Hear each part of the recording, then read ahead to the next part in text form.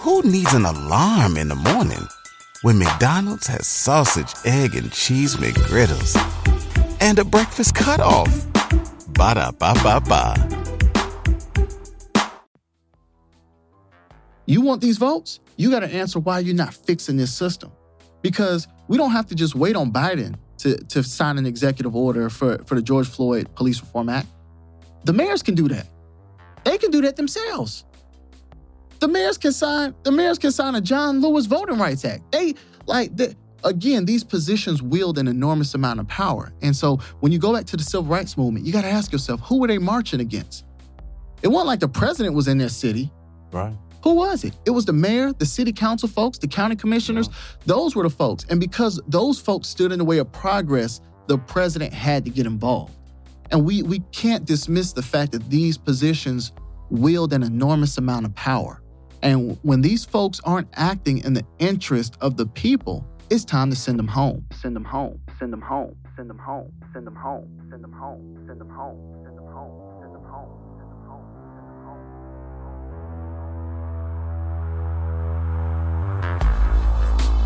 Welcome to Wow Black, a seriously opinionated podcast bringing you the real and raw on anything happening while Black. If Black culture's there, we're there. If you're pissed or empowered, then let's talk about it. Ride with us on this all Black everything. Everybody, welcome back to Wild Black. That's the sexy voice right there. Welcome back, party people. Welcome back. Yeah, we got a hell of a conversation for you today. Listen, I don't know where you stand, right? Is politics or holding political offices, is that the way for us to create significant change as it relates to social justice or equity or equality? Right? Will this country, born of and built by slavery and racism, ever from a political standpoint, allow us our just? I don't know. But what I do know is there are many Black folks who believe political representation is a potential catalyst for the increase in racial equity. As a matter of fact, I was doing some research before this episode, and I ran into a June 2020 Pew Research survey that said 4 in 10 Black adults think that getting more Black folks elected to public office would be effective in creating social change. Not to mention, when you look at white America, they feel that way, but on a smaller scale. They say 23% of folks believe that political representation would help social justice. But what's important there is if 4 in 10 feel good that politics is the way to increase social justice, that means that 6 in 10 either don't or at least are indifferent. I don't know where you stand, but I do know a little bit of the history. So if you go back to 1954, there were no Black U.S. senators or governors and only 5 Black members of the House of Representatives. Now, in 2021, we've got greater representation in some areas, but not all. 57 or 13% of the House members are Black. That does not include non-voting delegates. But when you look at our representation in other areas, there's little to no change. Currently, there are only 3 Black senators and 0 Black governors.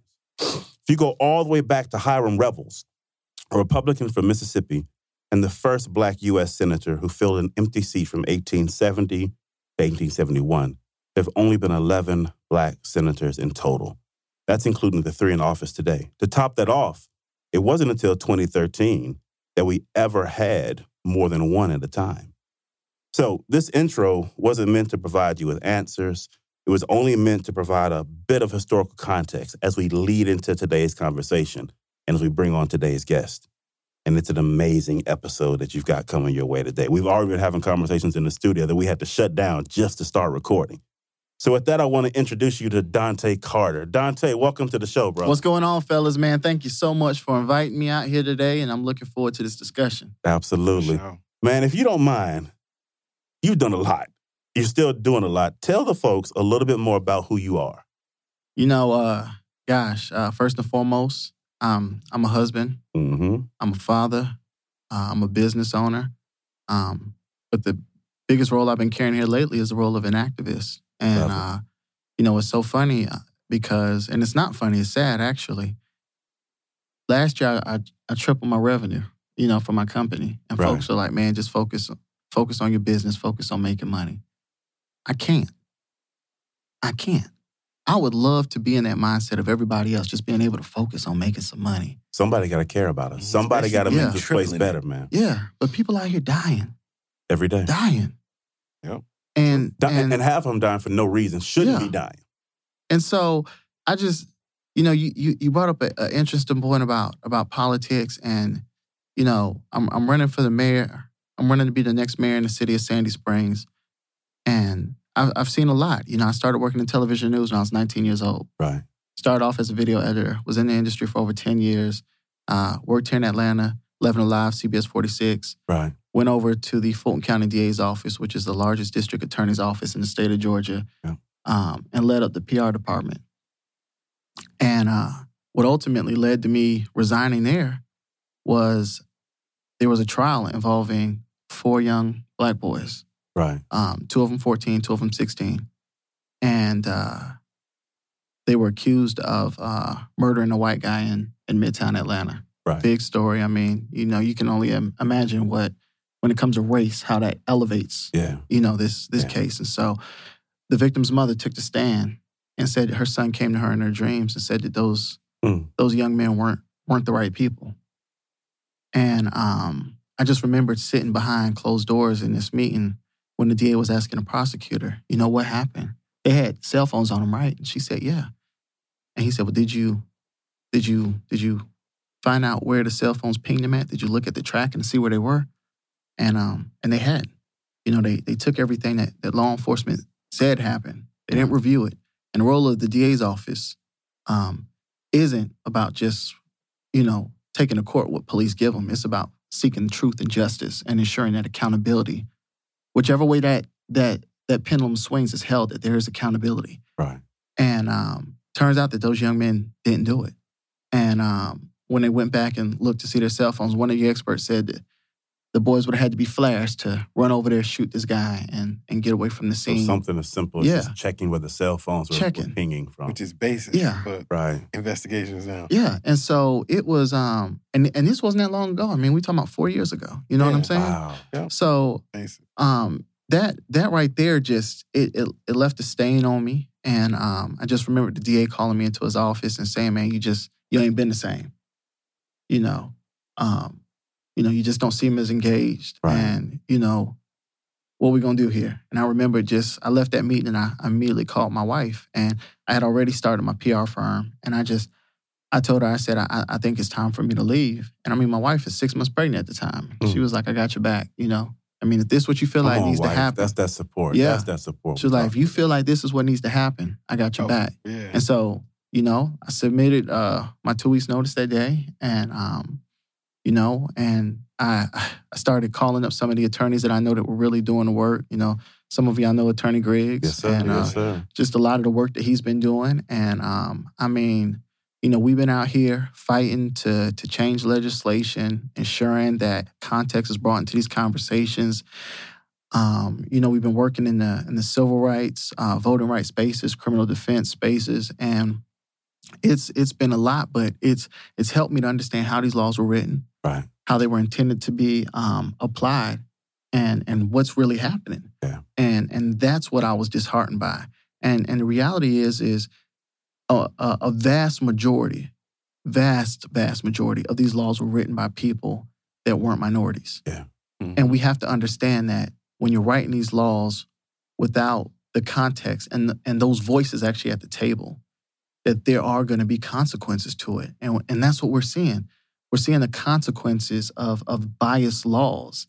And until we start to bring people in the room that can address that bias, it's going to continue to happen. And so we've really got to get people engaged, and we're seeing people engaged at a level that, my father-in-law who marched with Dr. King, I mean, he was like, man, he said, contrary to popular belief, wasn't a whole lot of white people out there with us. Right. That he said, I was just black folks. Right. He said, y'all had everybody in them streets with y'all. Everybody.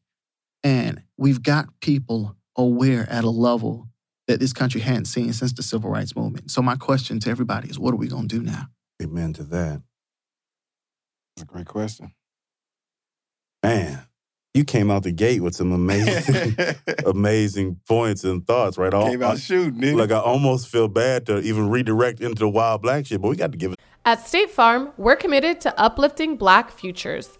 In collaboration with organizations like 100 Black Men and National Urban League, State Farm provides high school students with the opportunity to learn and apply best practice strategies for saving and investing, all while offering academic support, life skills, and exposure to college access programs to prepare these students for life after high school. Check out 100blackmen.org and nul.org to donate and learn more. Like a good neighbor, State Farm is there.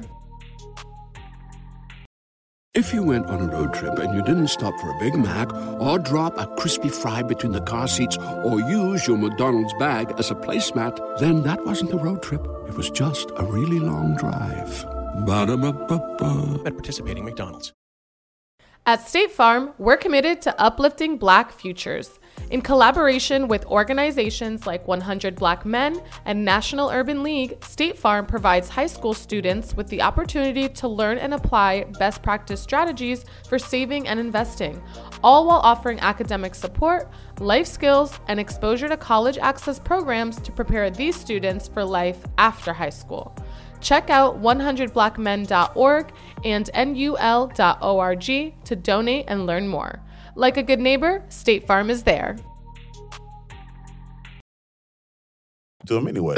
Got to. But look, he shut the mood down. We Right, was he focused. did. We was straight in. But every episode, we always hit our guests with wild black shit. And basically what it is, 3 questions, 2 get you warmed up, but you're already ready to go. So you're gonna knock these out the park. And the third question is our signature question we ask every single guest. So let's get it kicked off. You ready? Yeah, let's do it. All right. Simple and straightforward. Candyman was recently hit the theaters, and it's the first movie ever that was directed by a Black woman. At number 1. To debut at number 1. So in honor of Nia and Candyman, Nia is the director. The director, yeah. Nia DaCosta, yes, right? We'd like for you to say Candyman 5 times. We got a mirror. We got a mirror right there if you need one. Yeah, that ain't happening. That ain't happening. He ain't even with it. He's like, nah. Yeah, it's crazy because I went to go see the movie on Friday with my how wife. was it? It was good. I didn't understand it at first, and it wasn't that I didn't understand it. I expected to be as scared as I was when I saw the 1992, original. the original version. Yeah, so I expected that level of fear, but they were very intentional with what they did. And as I started to read about how they created the film, it really inspired me. And so, because the whole Candyman movie, so it was originally set. The book was placed in London. That's where they wrote it, and it was about classism, right? Well, when they brought it over here, they made it about racism.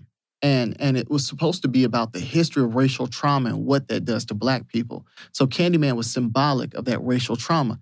I never thought that deeply about it because I was always scared. You know what I'm saying? Right. I was so chilled about that I didn't even think any further. But this one, they did a great job of balancing it out, and they fed us with everything. And I think the more that people see what they did, it really gets you to think. I can't wait to see it. Oh, so it's not scary.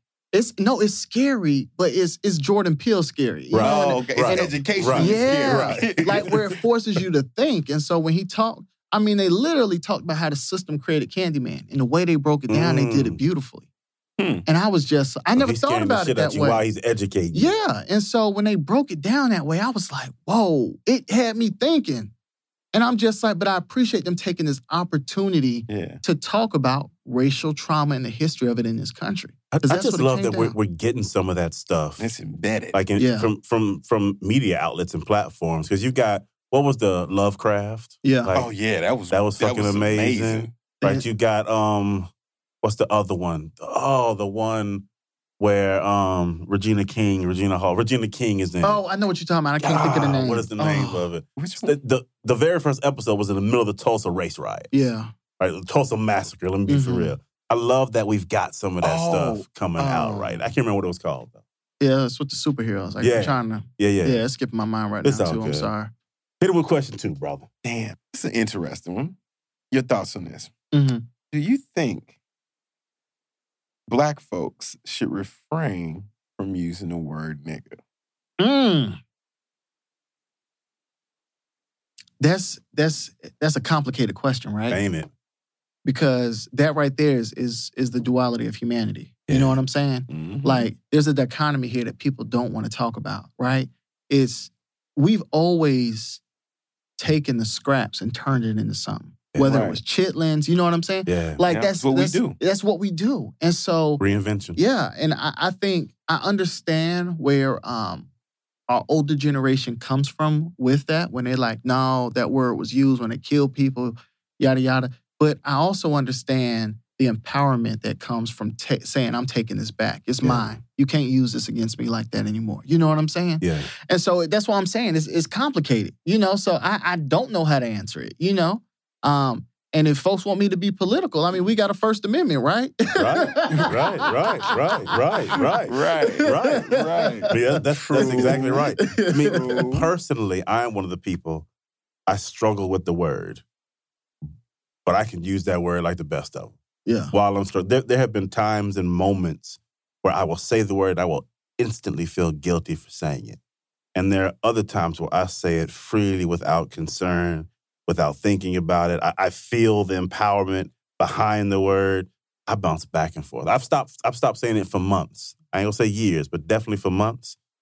But it makes it come back with me. Bro, where you at with it, man? I use it freely.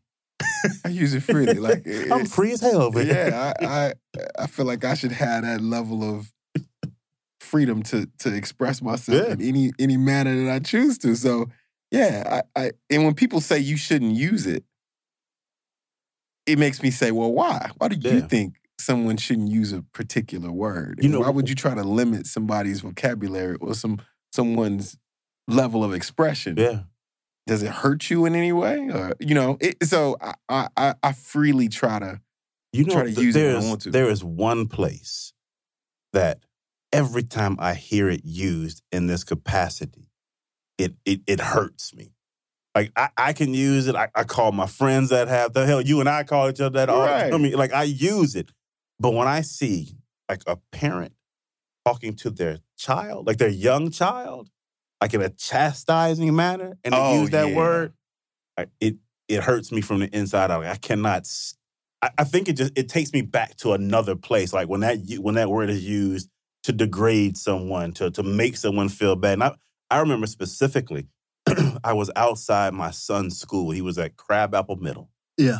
And there was a black parent with a black child. They were outside, and he was going in on his son. I remember he said, "You little nigga," and it just, like, it took everything I had to hold. I had to stop myself from interrupting his parenting. Yeah.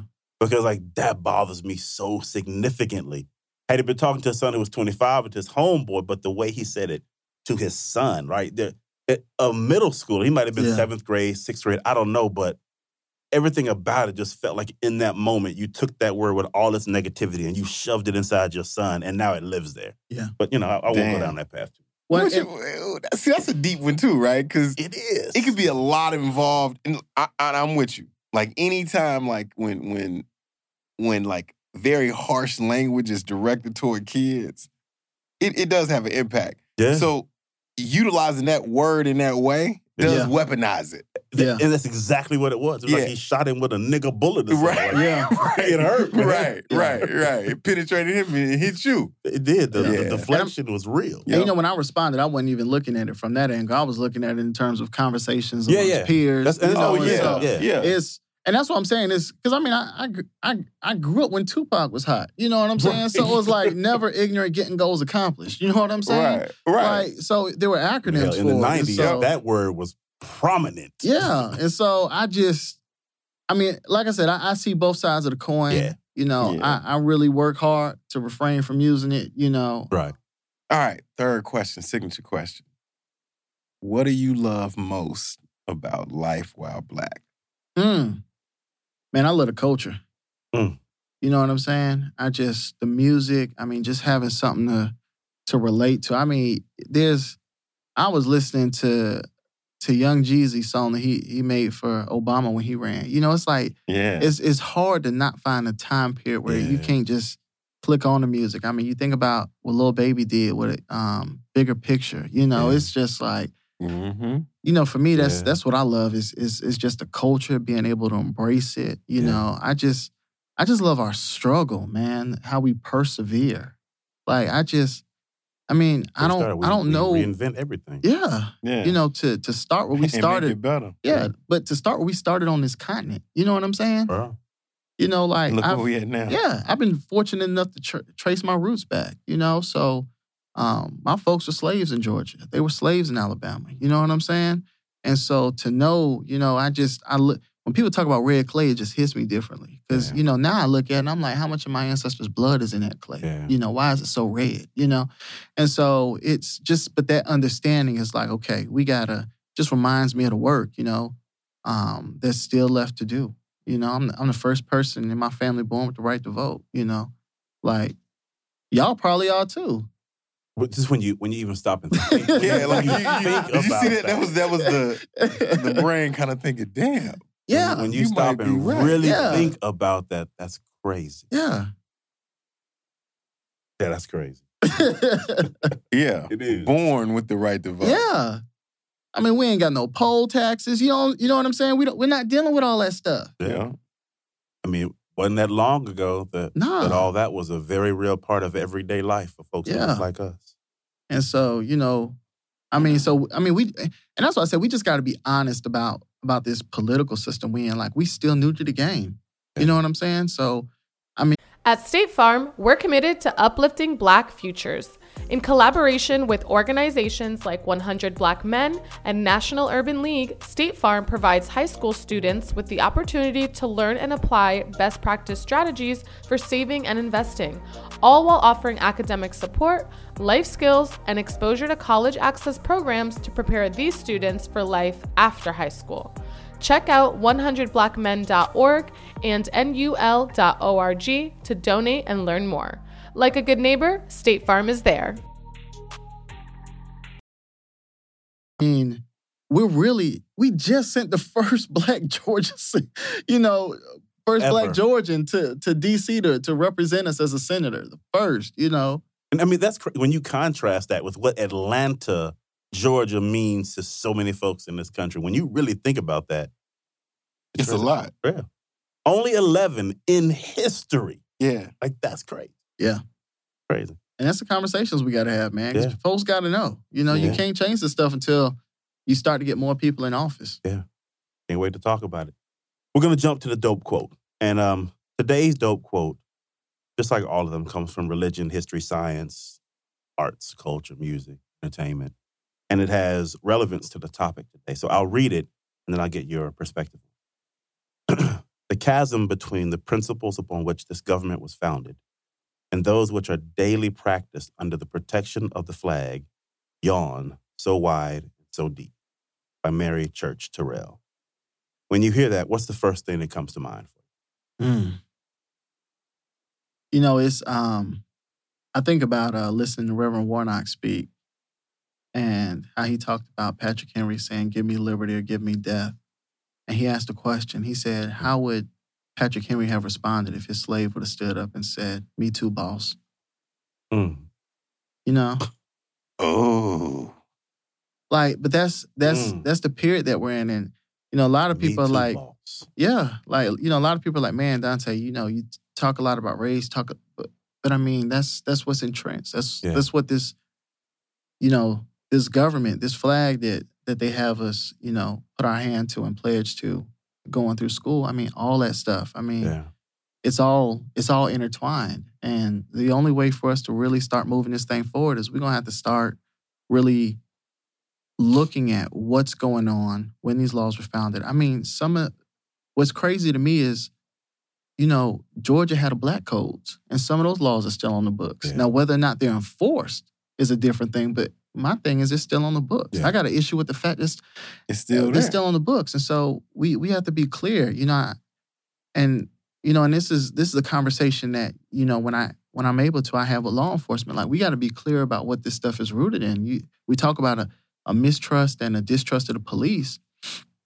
Well, let's be clear. Under those Georgia black codes, if any of us in this room owned a dog, we could go to jail for owning a dog. You know what I'm saying? I got 2 dogs at my house. So you telling me under those laws, and not only that, let's talk about black farmers. If they sold the fruit and the vegetables of their field without selling through a white person, like the white person had to sell it for them, and if they sold it without a white person being there, they would get locked up. And so think about what that does. And I mean, this is stuff that was happening in the 1900s and so on. You know what I'm saying? So it's not like this stuff is like, oh, that's in the way, way, way, way past, because it's not. Yeah. It's not, And so what does that do to those descendants? I mean, when you criminalize the very act of survival, right? Of the very act of working. Let me till my field.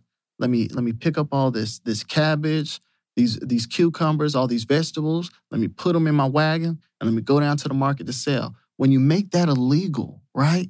When you're doing the right thing and it's illegal, what impact does that have on the generations that come after?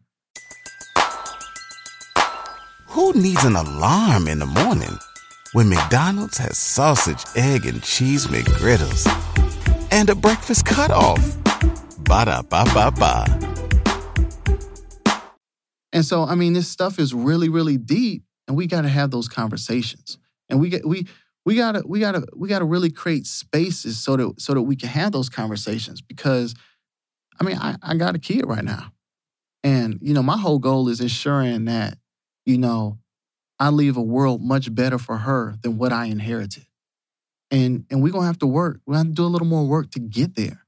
And that's what I tell folks. If I gotta run for mayor and I gotta fight for everybody to ensure that there's a place for my daughter, I'm willing to do that. Fight for everybody. That's Yeah. Yeah. And we need more politicians that are looking at the humanity. Yeah. They're not caught up in big business this, big business that. And in Candyman, they had a line in there, man, that just stuck to me, right? And that's what I'm saying. Jordan Peele and Nia doing what they do, but they talked about gentrification. Mm-hmm. And they said it's the new age colonization. It's like they're recolonizing us. You come in, you buy up the land, and then you change the names of everything. And it's colonization happening over and over again. And I never even thought about it like that. And so it's like, what does that do to the person that this is all they know? They don't know anything else. Yeah. They've had limited resources. They don't have the same education to maneuver, because these things impact us all differently. And so when you just come in and do these things, what's the impact that it leaves behind? And so you look at the Constitution, right? First line of the Constitution, first line. We, the people of the United States of America, in order to form a more perfect union, establish what? Justice. Justice was the first thing that it said we need to establish. And what is justice, right? A lot of people look at justice like, oh, that's the outcome in a courtroom. No, justice is the quality of being fair. So what they were saying is, with the foundation of this country, we're going to start off with everybody as equals. Now, that's not what they did, but that's what they wrote on paper. And what I'm saying is I want to get back to what you wrote on paper. I want to get back to the words of in order to form a more perfect union. That's what I want to get to. Because we got work to do to get to that place. And I think what you're seeing now is folks are concerned about power and leverage and who gets what. My thing is, look, I'm not here to argue about those. What I'm here to do is ensure that there's a presence of justice in the city of Sandy Springs, to ensure that my daughter's valued, that her friends are valued, that her classmates are valued. Let's start there, right? Let's start there. Let's start with justice. And that's where we got to get to. But there is no presence of justice when you're pushing people out of their communities, when there's over-policing. You know what I'm saying? Yeah. When you've got politicians who feel as though they're above the law and they're not transparent. Those are the things that continue to harbor a level of resentment within the community. And so what we saw last year wasn't an accident. And it will happen again if we don't start to work on these issues. And that's why I'm running. That's what this is about. It's about doing the work to ensure that we're creating an equitable society. Brother, I wish I could vote for you. I Right. wish. You can move to Sandy Springs. What you talking about, man? Look, I'm so close now. I can throw a rock and hit it. But look, one of the things you talked about was creating this change. And are people, one, aware that the change needs to happen? Two, when you're trying to change something, it's important to understand where you sit in the moment, what you are changing from, let alone what you're changing to. Do you find that people are receptive to you having conversations about what it is that we're changing from? Man, I was shocked. You know, I was sitting there with a few of my friends, and one of my neighbors held a meet and greet for us, and he said, Dontaye, he said, I never would have thought that I would have seen a day where you'd be running for mayor, sitting in a room full of predominantly white people, talking about diversity and inclusion, what that looks like, equitable change. But again, I think to the credit of the people that took the streets last year, they raised the level of consciousness of this country. And what I'm saying is now that we've, quote, woken some folks up, let's do some work. Let's move from woke to work. You know what I'm saying? Let's make some real change.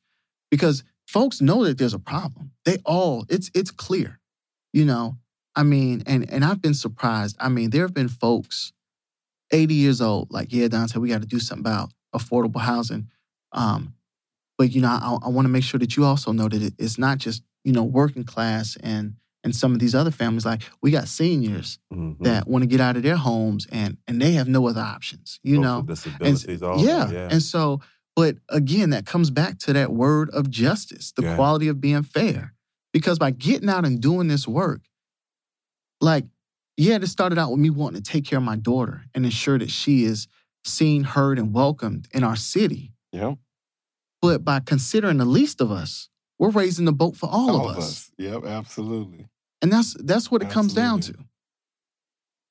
Man. That's dope. I had to go, you wrote justice, the quality of being fair. I had to go write that down. That might be the episode title, man. There's too much power in that.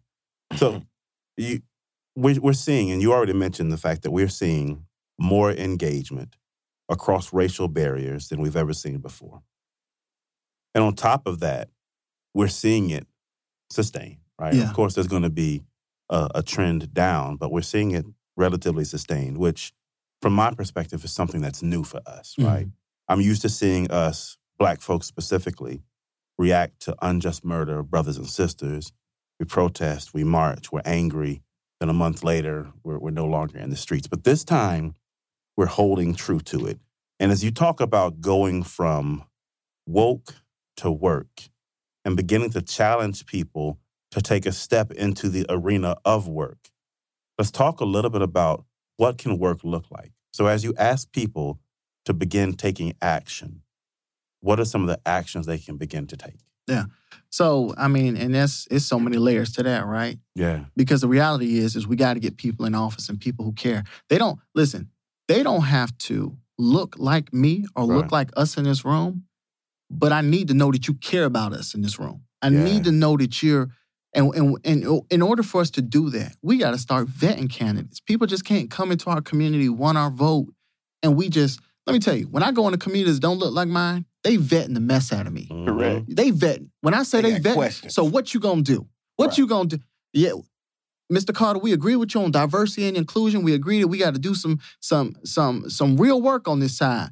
But what about our infrastructure? What about our bridges? What about our bad water pipes? Like, they want all of them. And my thing is, all that need to be fixed. And they're not afraid to stand up and say, hey, this is what I need, my people need, my community needs. We need to ask those questions ourselves. Yeah, and so we got to start vetting people the same way, because we had a presidential candidate that said Black Lives Matter, but didn't sign an executive order to pass the John Lewis Voting Rights Act.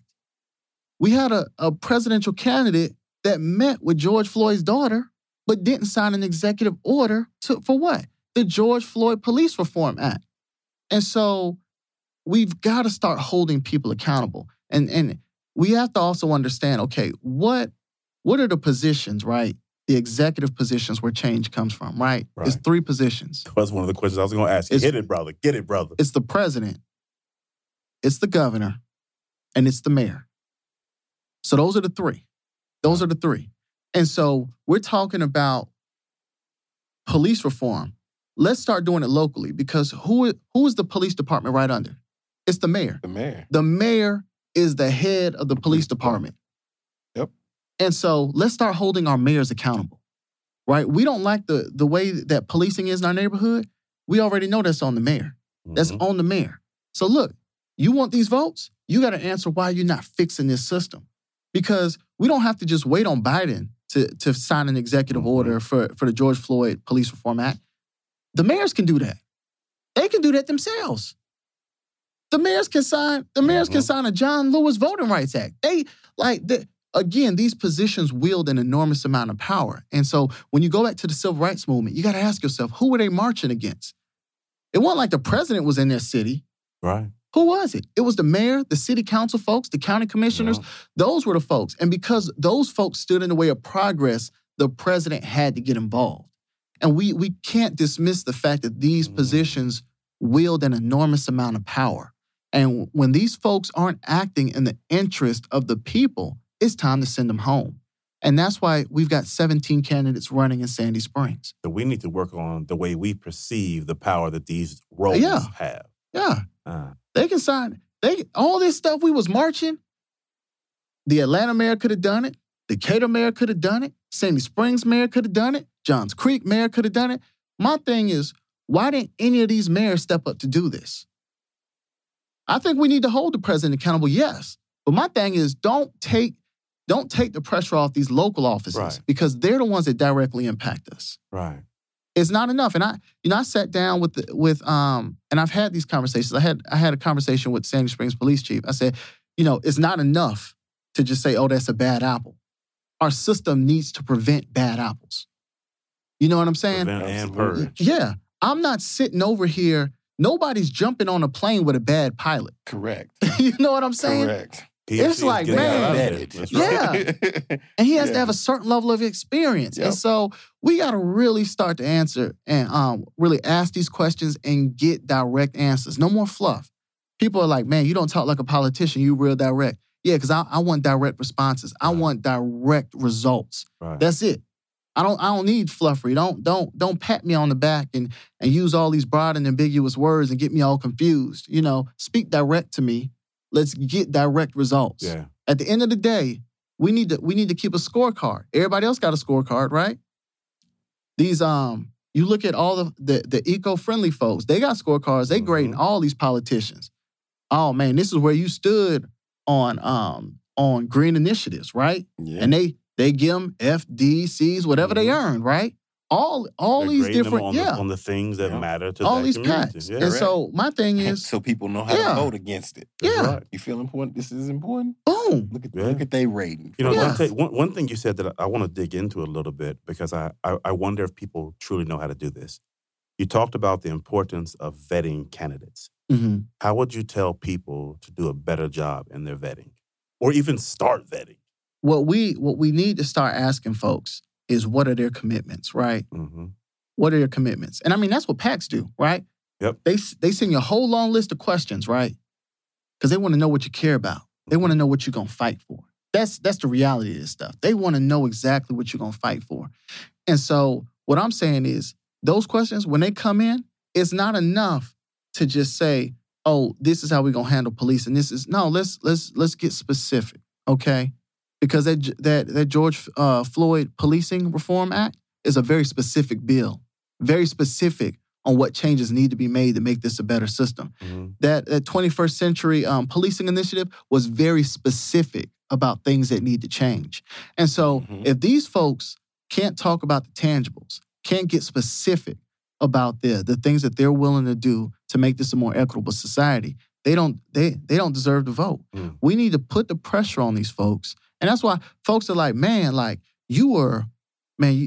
I went into a barbershop in Sandy Springs. I think we got three Black-owned barbershops. And dude came up to me and apologized. He said, I know I was grilling you. Pit stop in Sandy Springs, isn't it? Yeah. Okay. And so he said, I know I was grilling you. I grilled you hard. But you stood in the fire and started answering. And I'm like, I gotta answer the questions. What do you mean? This ain't about making me feel good and pat me on the back. No. Because he was like, well, people came up to me and they was telling me I was going to. Bruh, people need to see you going hard at me. Because they need to know that I got answers. That's right. You can handle it. Yeah. If I can't answer these questions in a barbershop, how am I going to get in front of a city and answer the questions? You know what I'm saying? And that's the level of accountability that we got to start putting on them. I told them, keep it on. Keep the pressure on. That leads real nicely to this next question, right? After we elect someone, how do we hold them accountable? Yeah. Man, so, question. And I love it. And I got this from my boy, Attorney Griggs. He is great because he's been in the legal space. Griggs is dope as Yeah, he's been in the legal space. And me being with him, I've been in the legal space a long time. So you start to get an idea how long stuff really take to get done. Right. You know what I'm saying? And so I remembered when he sat back and I used the George Floyd Act and the John Lewis Act, right? Well, let's do John Lewis because they just had the protest in D.C. Said, we're going to give them 6 months. They can't get this done in 6 months. We're going to do a march on Washington. And what'd they do? March on Washington. What they said. Yeah. And so, but the reality is it don't take them this long. And what's going to end up happening is because they failed to act, it's going to hurt those midterm numbers. That's the reality of it. Because, listen, Georgia has the highest voter registration numbers. When something happens to your kitchen, you might say, "This is ludicrous." But that won't fix your home. That will only get you the rapper, Ludacris. Having trouble? Don't panic. Don't be alarmed. You need to file a claim? Holla at State Farm. Like a good neighbor, State Farm is there. That's right. You can file a claim on the app or call us. Thanks, Mr. Chris. No matter how ludicrous the situation, like a good neighbor, State Farm is there. State Farm, Bloomington, Illinois. In the whole U.S., which is amazing. Yeah. Amazing. Yep. You had, and I love my sisters. I love them. Love me some black women. I'm married to one. Right. They voted. You and I both. Right? Yeah. They voted at 91%. All three of us. They voted at 91%. But guess who was the second highest group of voters? It was black men at 88%. So it wasn't like I said, I love my sisters. But we was right there with y'all. Y'all outvoted y'all counterparts, so did we. You see what I'm saying? So, and we were number 2. It was them with the high turnout and us. Y'all got the A, but we got a B. You know what I'm saying? But that's just the reality. A high B. And so, I think that the work that black families put in here in the state of Georgia is impressive because that's what it came down to. It was black families that were stepping up. It was black families. You know what I'm saying? I mean, people don't tell that story enough. Yeah. How many black fathers stepped up? And how many black mothers walked beside those black fathers to say, we got to ensure that our people turn out so that we can get these things done to make this more equitable. It was a lot of them. Gotta be here.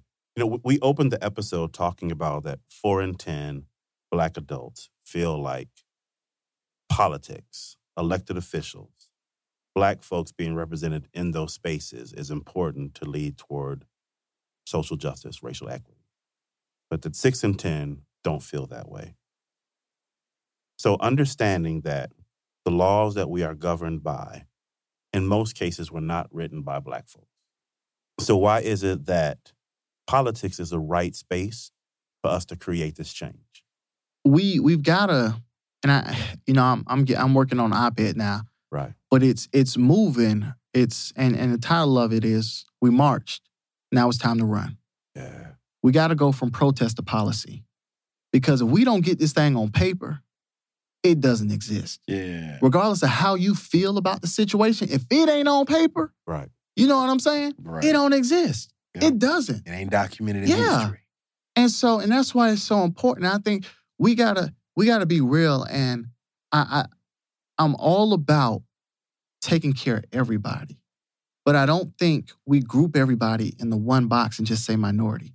Because we've all got individual concerns and issues. You know what I'm saying? And I think it's very important to ensure, but that goes down to really understanding what diversity, inclusion, and equity is. You know, I tell folks all the time, you know, the conversation about diversity and inclusion without equity is an illusion. You know what I'm saying? Like it doesn't exist. And we got to be intentional. We got to be intentional. I was going through Sandy Springs, and I'm in a huge Indian population. I'm talking. They're having conversations about inclusion for them as well. Yeah. And so the question he asked me is, you know, how do we get there? He said, because we saw what happened with the Black Lives Matter movement, and it was powerful. Now, how do we create something like that so that our concerns are always also at the table? And people are really having these conversations in real time. But you know what we connected over? What's that? He got a 3-year-old daughter, and I got a 3-year-old daughter. Yep. And it comes back to us understanding and recognizing the humanity. That's your word, Art. That's your thing there. Yeah, that's rooted in like basic construct. Yeah. We all should be aligned to. You would think we would all be aligned to it, right? Yeah. But then it turns into, you know, who do they view as human? Correct. Because humanity really goes as far as you allow that human definition to apply. Correct. And we know it wasn't always, we wasn't always seen as that. So it wouldn't be shocking for someone to actually give you a small indication that, hey, I don't see you as being 100% human. Yeah, I mean, and we got to be real. I mean, we talking about black politicians. We talking about, what, the last 50 years? Correct. It ain't been that long. You know what I'm saying? That's less than a lifetime. Yeah. When did the Voting Rights Act take place? 1965? Yep. Mm-hmm. Man, my mother was, I mean, shoot. Yep. They were teenagers. Yeah, you know, so like. It was growing up. Like, you know what I'm saying? Like, and so, I mean, her world is vastly different from mine. I talked to one of the oldest Black Sandy Springs residents. And I mean, she just gave me such a powerful history of the city. I mean, she grew up in Sandy Springs, was born in Sandy Springs. And she remembered being bused up to Alpharetta to the school for colored kids, you know? And I mean, I just like the history there, you know? And I mean, we got to be honest about it. I mean, Sandy Springs, and, you know, she was telling me, she said it's always been called Sandy Springs. Before it was incorporated, it was called Sandy Springs. And, you know, it was one of those cities that was created out of white flight, you know? Yeah. And they've got, you can go back and read the news articles. They said this is going to be a city where no Negro will ever own property. Like, it's all there. So we can't, like, if my grandparents are still alive and remember those conversations. My grandmother grew up in Atlanta. You know what I'm saying? Right. And it's so crazy because, and this is, when we talk about psychological effects, right? This is the crazy part, right? So my grandmother called me one day. She wanted to come down and visit my daughter. And I said, you know, well, what do you want to do when you come down here? And she said, man, I just want to go to the zoo. And I'm like, the zoo? Grandma, the zoo? The zoo with them stanky animals? That's where you want to go, to the zoo? And she said, baby, you don't understand. When I grew up in Atlanta, black people couldn't go to the zoo.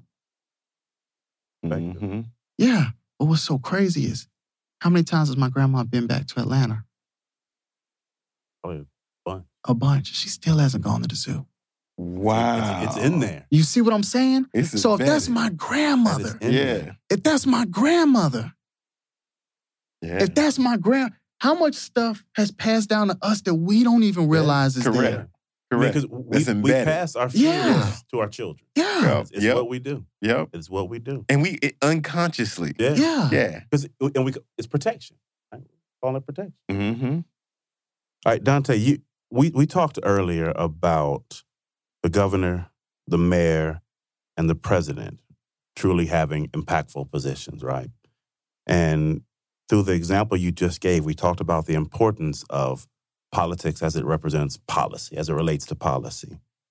So for those folks who are interested in getting into the political arena, what would be considered like the entry-level positions for them to go for? They've never done politics, but they want to get involved. How do they do that? Listen, I'll take somebody over heart, somebody with heart any day of the week. That's just how I see it. All this wait your turn and all this, look, man. If Trump taught us anything, throw that shit out the window. Yeah, I mean, my whole thing is, look, it's the only way, right, to get the change that we need is we got to get people that's willing to fight. Yeah. So if you got a backbone, if you got a spine, look. Come fight. Come fight. Get up there and run. I'm running against an incumbent right now. Right. I knocked on the door and the dude was just like, I can't believe you're doing this. Like, I give you props. You got courage. But this guy wields power, man. He's got power. You're not scared? And I said, power? This is democracy, right? The people got the power. Let the people tell me I'm not qualified. Let the people tell me I'm not fit for office. Let them tell me. Let them tell me. And that's what I would tell people. Let the people tell you whether or not you're ready. I love that. That's strong. I love that. So, folks, this is not Dontaye's first time on Wild Black. It's the first time you've heard him because the earlier episode got lost. One of the things he talked about when he was with us the first time was the fact that there's a Barack and a Michelle in every neighborhood, in every community. So, bro, do you remember that conversation? I want to go back to that because I think it's important for people to hear this. When you say there's a Barack and a Michelle in every community, what does that mean? So what I'm getting at is so many people look at this and they're like, oh, that's the exceptional family. Right. That's the exceptional black man, the exceptional black woman. And what I'm saying is it's only exceptional because the media has told us it's exceptional. And the reality is it's not. I was watching a documentary on Barack Obama on the HBO Max streaming app. And it empowered me more than anything because he was in the streets marching. I don't know how that didn't come out in this presidential race, but he was in the streets marching. He was protesting. He was working with the people. And so when you start to realize that this dude was an organizer at heart that just cared about people and making a difference in our lives, how many of us in our community care about folks? You know what I'm saying? I'm only here because there were people in my community that cared more about my future than I did at that time. You know what I'm saying? That were willing to invest in me until that light went off. I came up in a single parent working class household. I got guys that I played football with that are in prison on murder charges.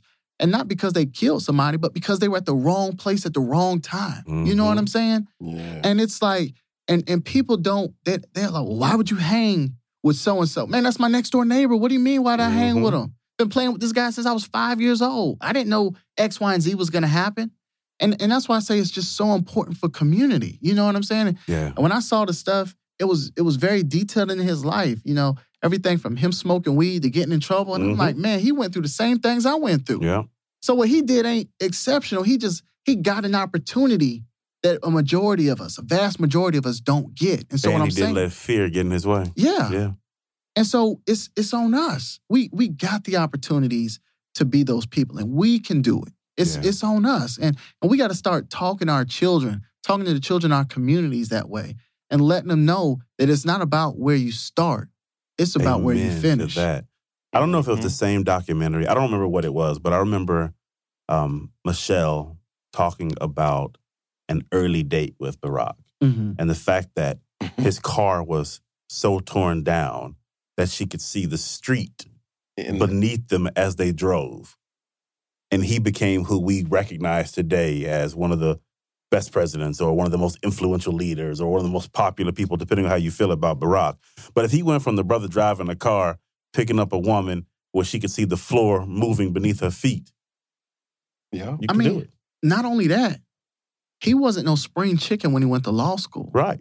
He was out serving. He was a community organizer and realized that, okay, I can't make the change in these streets that I want to make unless I get to the table. Yeah. And in order for me to get to the table, I got to go to law school. Yeah. So he was older. And it's funny because, like, I was talking to some attorneys, and they're like, man, I didn't realize he was so old when he went to law school. Most of us are on our second, third job at that point, Yeah. But the reality is he took time and realized, okay, I gotta make a change here. I gotta hit the restart button. And we can't be scared to hit the restart button. We can't be scared to say, you know what, I need to go over here and add another tool to my wardrobe here to ensure that I can get to the places I need to get to. There's nothing wrong with that, And that's what I think is powerful. And when I started to see that, I mean, man, let me tell you, when my mother got out of the Army, she was going through a divorce. I remember watching her go to school during the day and working overnight. And I remember seeing her go into her closet and crying, stressed out, not knowing how to make these two ends meet. Right. You know what I'm saying? Yeah. And it's a common theme when it comes to talking about these issues of not just, right, our poor class, but overwhelmingly a poor Black class, that's overwhelmingly impacted by the justice system. And so when I saw her persevere, what did that do? It stirred something up in me, right, that is created a fire. So it's like, it's kind of hard for you to tell me what's possible and what's not, because I saw this lady work overnight and go to school during the day. While raising 4 kids. You know, so that's when impossible becomes normal. Yeah. That's what we do. But she laid the groundwork and the foundation. You know what I'm saying? Yeah. And so she set it up. Yeah. But it was that. It was seeing that. What she did is she got me to the door. It was on me to open the door and get on the elevator. Mm-hmm. I'm on the elevator. Now it's my job to ensure that we getting our kids to the table. You see what I'm saying? Yeah. And not just the tables in the corner where we get to, but I mean the big tables. And not just seats on the side, but seats at the head. Yeah. Because that's where the change is going to start to happen. Yeah. Yeah. You mentioned earlier when we were talking about Barack that he had to have the right kind of support, right? Mm-hmm. And he had to recognize that there was a change that had to happen. And when you're talking about yourself, you talked about that at some point in your life, there were people who cared more about you, your well-being, and your future than even you did in that moment. So the question I want to ask from that is, what is the community's role in helping someone to, air quotes, become? Right? Yeah. What needs to happen there?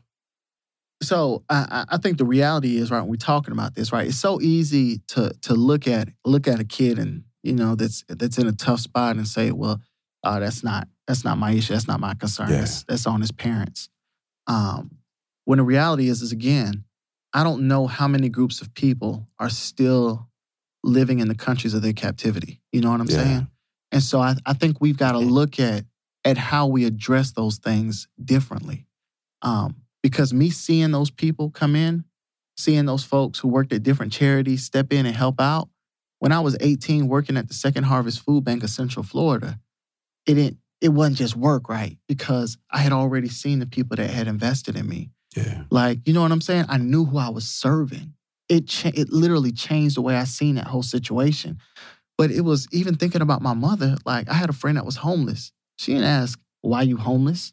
She said, come on in. Yeah. Come get some dinner. Are you hungry? Not why are you homeless? And I'm 10 years old at the time. I'm like, man, you was just in the closet crying about money. you come in here talking about coming in here and eat. Like, what is going on? Yeah. But that's the love and care that changes our community. You know what I'm saying? That's true. Because think about it. When the opioid epidemic was happening in that triangle, I mean, you had doctors get involved, you had lawyers get involved. It was the community coming together. And I think for us, it's embracing, we are different. We got different struggles. But guess what? We can still make this thing work. You know what I'm saying? Right. We can still, together. It's always a way to do this together. It's always a way. Like, what they say, politics is war without the bloodshed. You know what?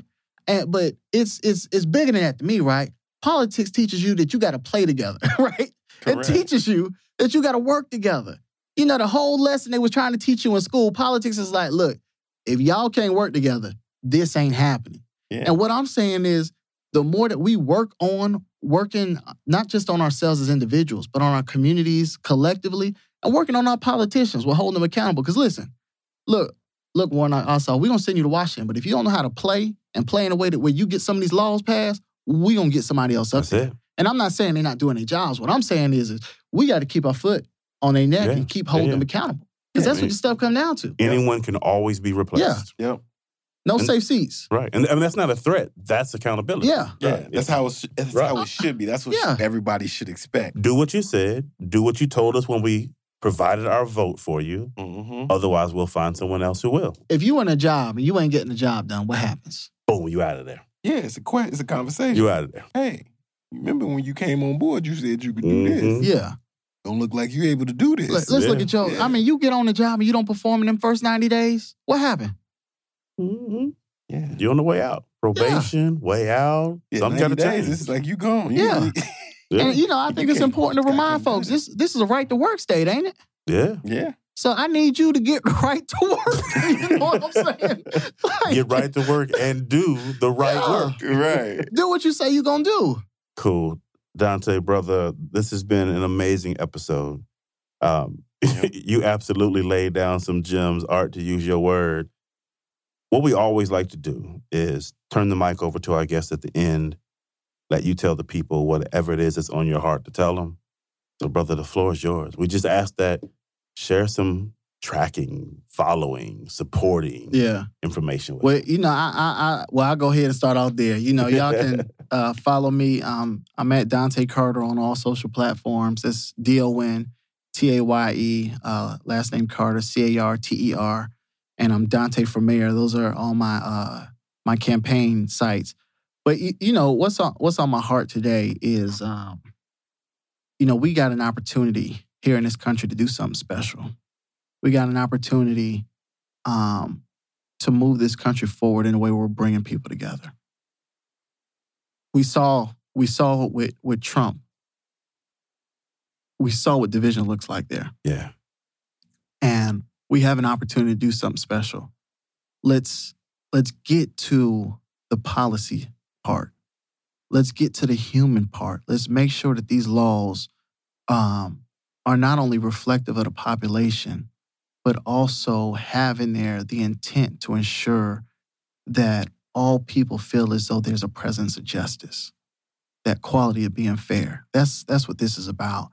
And I just want to encourage you. I know at times it seems bleak and hopeless, but we're there. I mean, we saw, for everything that they had to say about last year, we literally raised the consciousness of this country. Yeah. And it's time, the world. Yep. The world. They're still marching around the world. They're still saying Black Lives Matter.